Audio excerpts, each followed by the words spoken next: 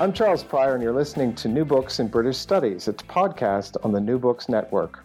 Early American colonialism is often distinguished by an urban and rural divide. Urban development was a sign of imperial progress. British writers frequently boasted about the size of early Boston and Philadelphia, while mocking the scattered settlements of the French.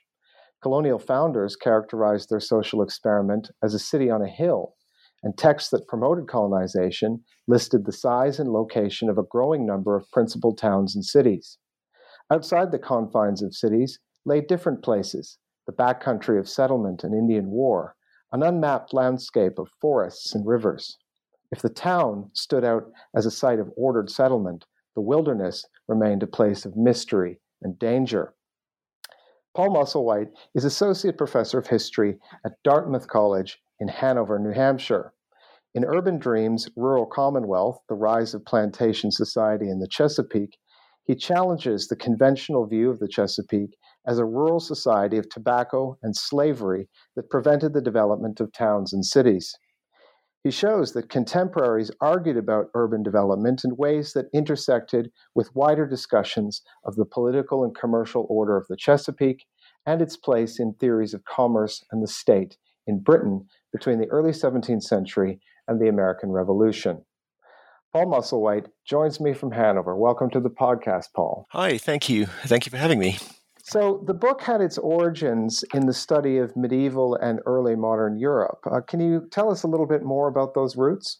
Sure. So I had actually studied a lot of medieval and early modern European history as an undergraduate, and I had almost been tempted to move in that direction for my own career. And so when I became a graduate student teaching early American history, and TAing and assisting in classes, I was always overzealous in wanting to teach medieval Europe, and also kind of working with the medievalists at my graduate institution, looking for recommendations and new work and these kinds of things while I was beginning to pursue early America. And I distinctly remember one day discussing with a group of undergraduates about the relationship between cities and kingship and cities before states, and I was trying to help them to understand this, and it struck me that what I was talking about here, this unique position of cities in medieval and early modern Europe, didn't jive at all with work that I was then doing, trying to understand early Carolina and early Chesapeake society. And because, as you noted, these are places that we traditionally see as lacking any kinds of cities, and we tell the story as one where they just never really develop. And so I started looking around to see, well, are there any echoes at all of some of these older ideas about cities and towns in these colonies? And so I was struck by the whole length of number of legislative acts that are passed in Virginia and in Maryland around trying to develop towns. And I turned to one from 1706, so 100 years after the foundation of Virginia, and find that Robert Beverley, one of the symbols of the planter aristocracy by the 18th century, is shepherding through this piece of legislation that proposes establishing towns with these people called benchers and brethren assistants of the guild hall, and this whole elaborate architecture of urban corporate governance. And I recognized that this is actually, that all of these pieces of legislation have been there all along. We've tended to dismiss them as just oddities and peculiarities. But through the 17th century, they actually form a pattern, this persistent focus on different forms of urban governance through all these pieces of legislation. And this is just at this moment when our traditional story of the Chesapeake tells us that elite planters are trying to carve out their place and relating themselves to poorer, ordinary people and transitioning to slavery. And they're also engaged in this whole process of debating urban constitutionalism, which we've totally overlooked. So it came out of that medieval and early modern study and looking for those particular features in the colonial era, and actually being surprised that I found far more of them than I was initially expecting. So when I began to teach overviews of colonial history, and I guess when I was reading set texts in colonial history. I won't name any of them, but we can all guess what they were. I always thought of the Chesapeake as a little slice of England. It was rural, it was aristocratic, it was heavily Anglican, it was monarchical, excuse me. So it's heavily inflected by English traditions and English values. So how wrong was I? So on one level, you weren't wrong at all. That it certainly is, by absolute terms, very rural. All of the social history that was done in the 70s and 80s, definitively proves that this is a place with really low population densities, and that rings true to what contemporaries themselves are observing. They're saying, actually, this is a dangerously rural place. They pick it out and say, that we're uniquely failing here. They're looking around. The British Atlantic world, and they're looking particularly at the Spanish colonial America, and they're saying, well, we don't have towns in the Chesapeake, and this is our particular failing. But after that question of traditional values, then the idea that the Chesapeake is just a reflection of English traditional values, that's where I think we've become stuck, because we tend to see those traditional values as being something that are aside from politics, that there is a deeper level of culture that is not connected to the tumultuous politics of the 17th century.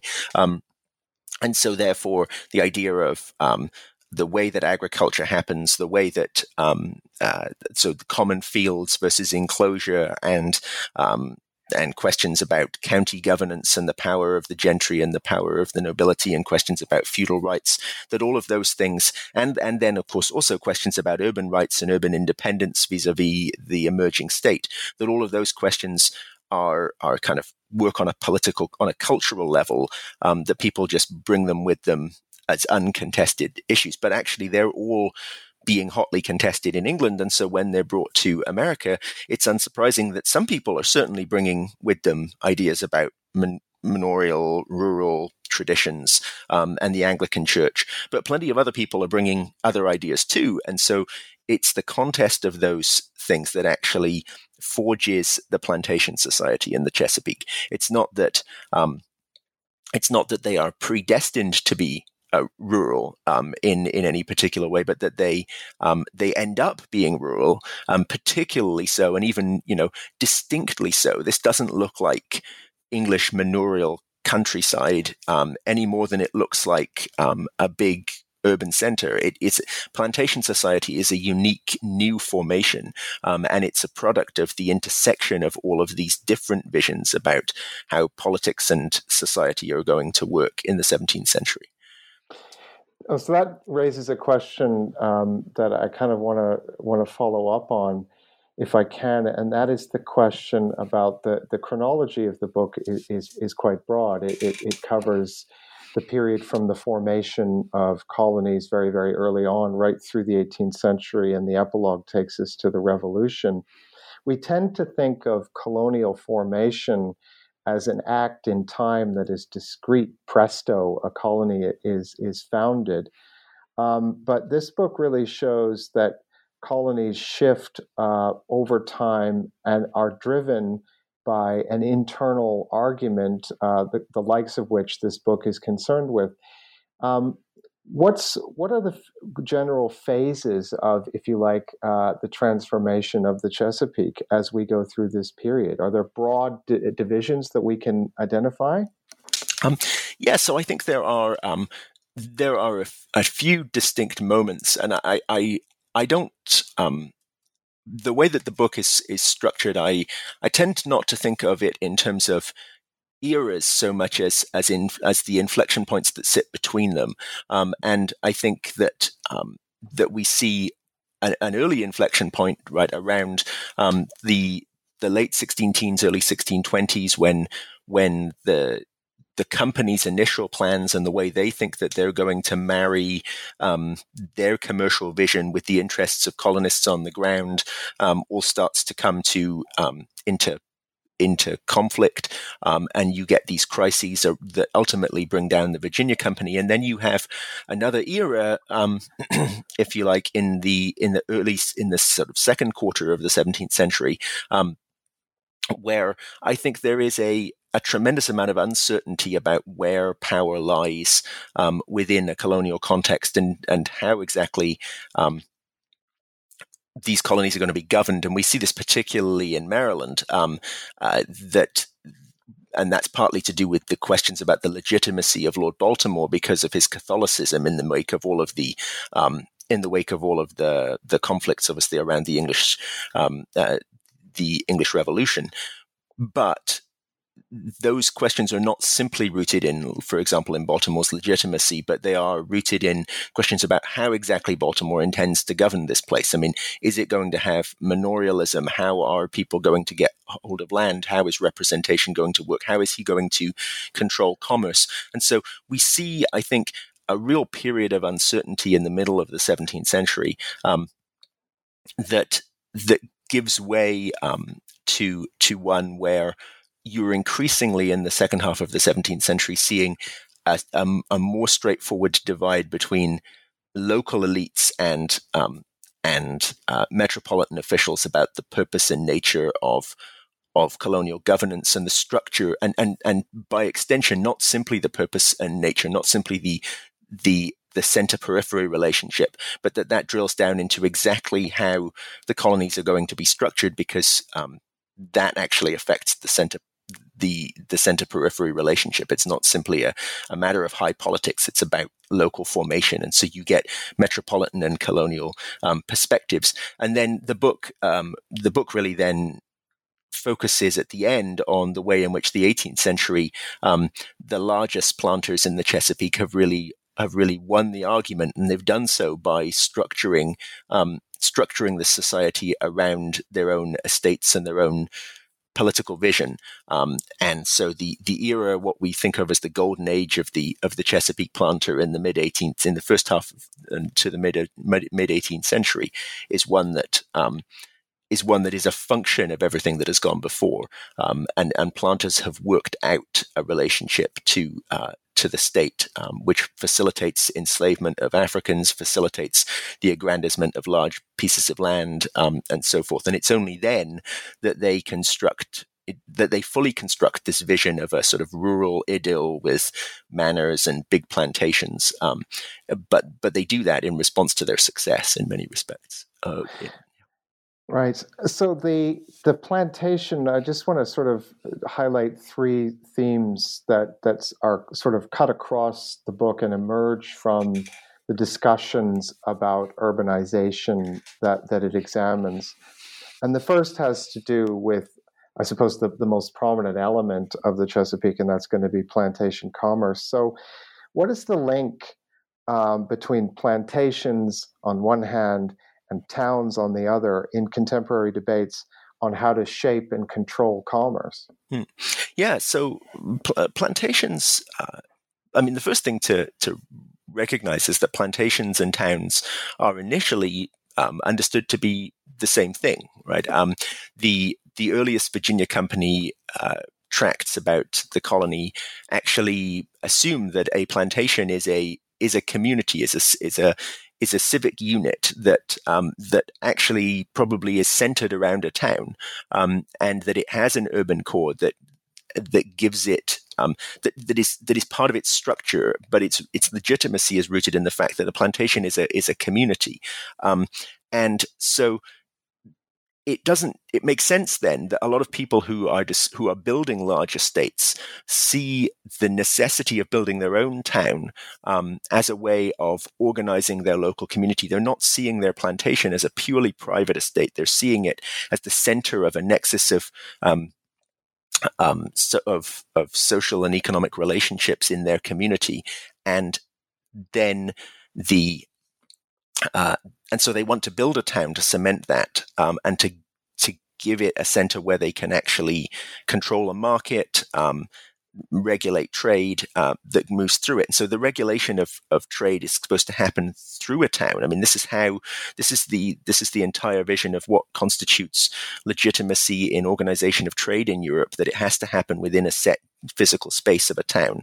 And so it is only gradually, as the state comes in and says that it wants to, and the imperial state comes in and says that it wants to have some degree of control over a town or urban functions and trade in the mid-17th century, beginning with the Navigation Acts, seeking to manipulate the economic system of empire, that towns start to become these critical flashpoints of division then between the center and the colony over the shape and control of commerce.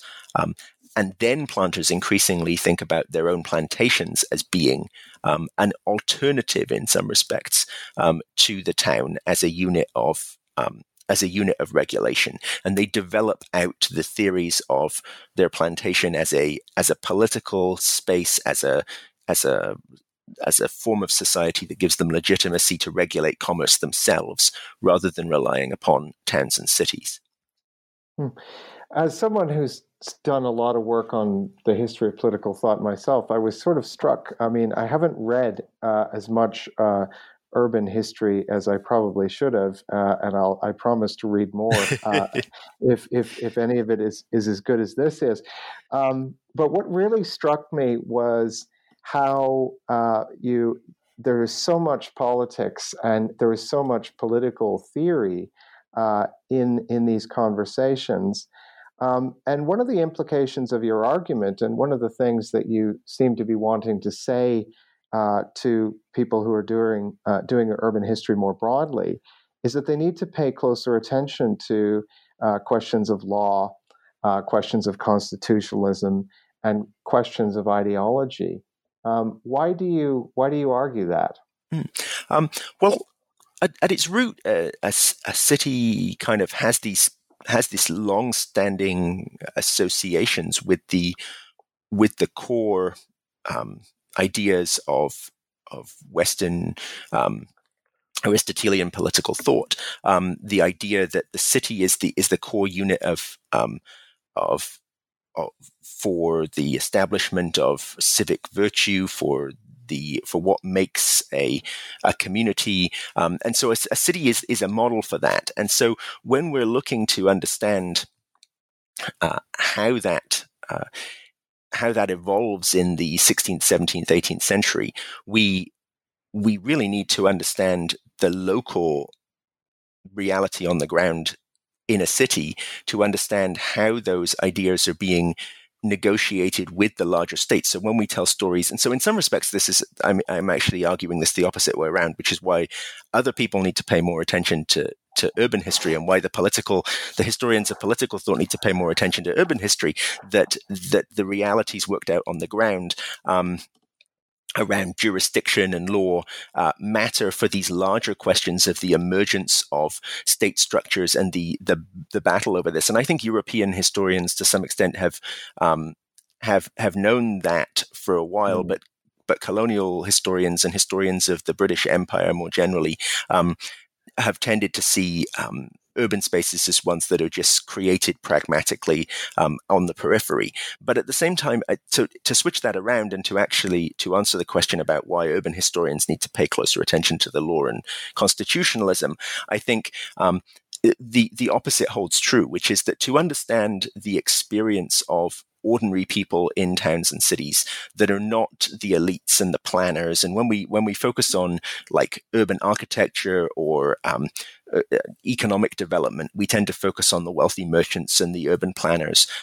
But one of the things that oddly, I think that focusing on politics and constitutionalism does is gives a voice to and an understanding of the political vision of ordinary people who may or may not choose to live in towns. And so what I'm particularly keen to do in the book is to emphasize that the decisions that ordinary people made about whether they would relocate to one of these proposed new towns, or how they would trade once they got into one of those places, how they would acknowledge or not acknowledge the authority of or the legal authority of a particular market as a legal space that you had to trade your tobacco, for example.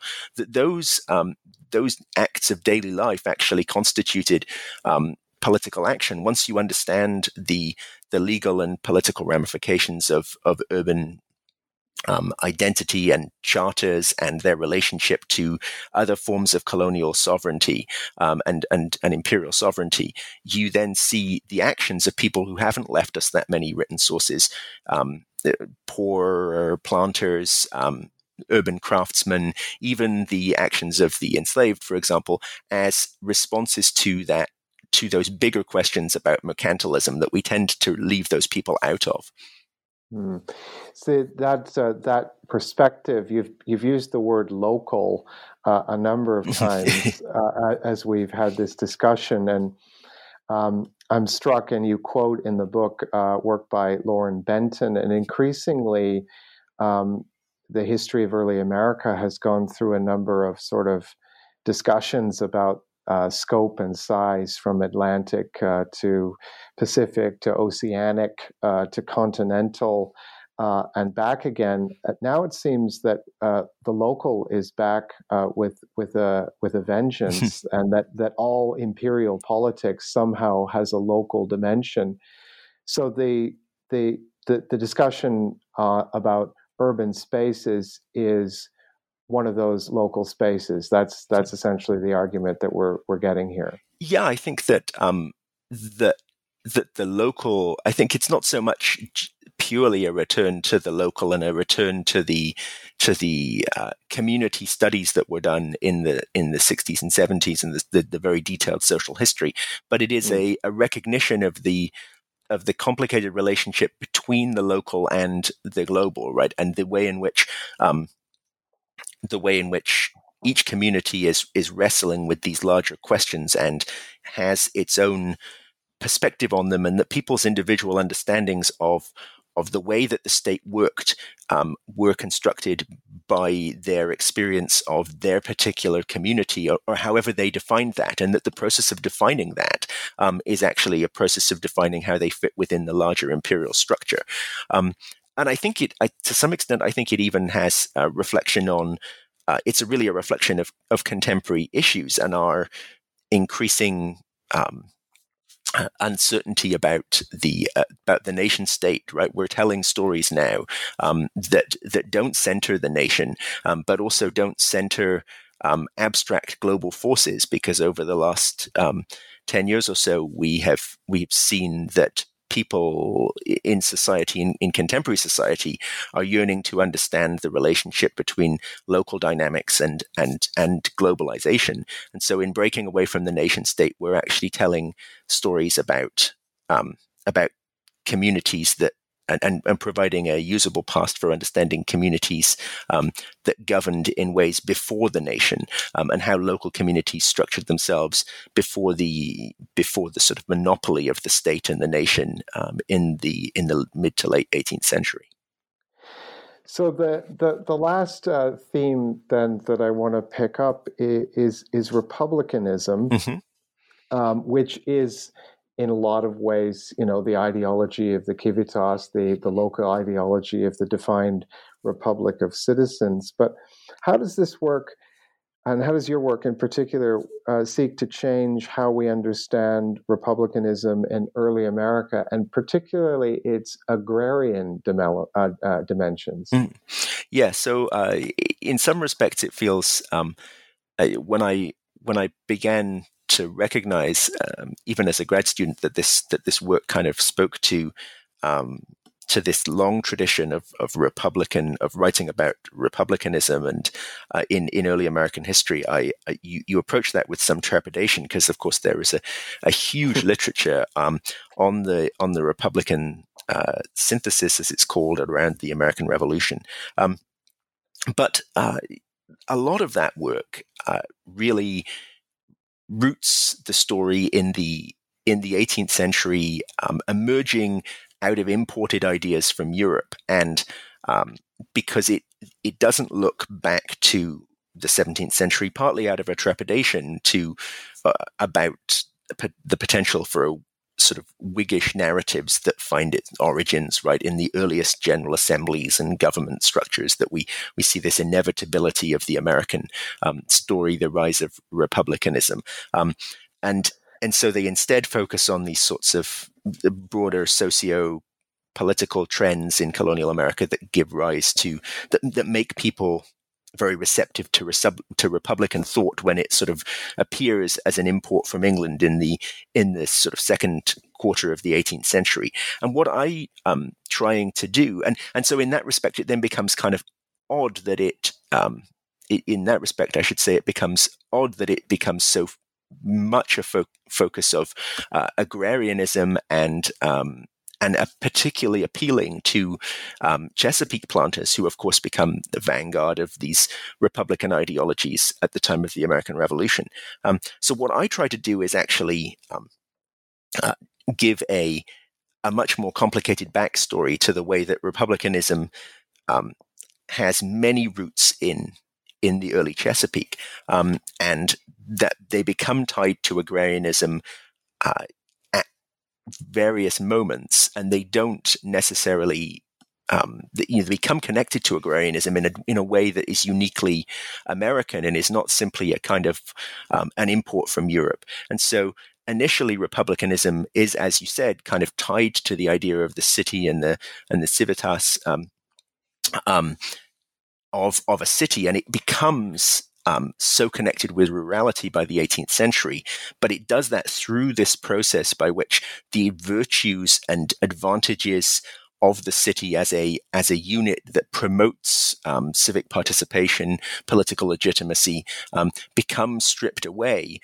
and are replaced by this vision of rurality. And so the plantation really comes to take on a lot of the virtues and a lot of the Republican associations for Southern planters that the city had previously held, and that I think is the way we actually understand republicanism as a deep and complex intertwining into English American colonial experience, without making it a Whiggish story that it arrives at the beginning and kind of just gradually emerges into the American Revolution.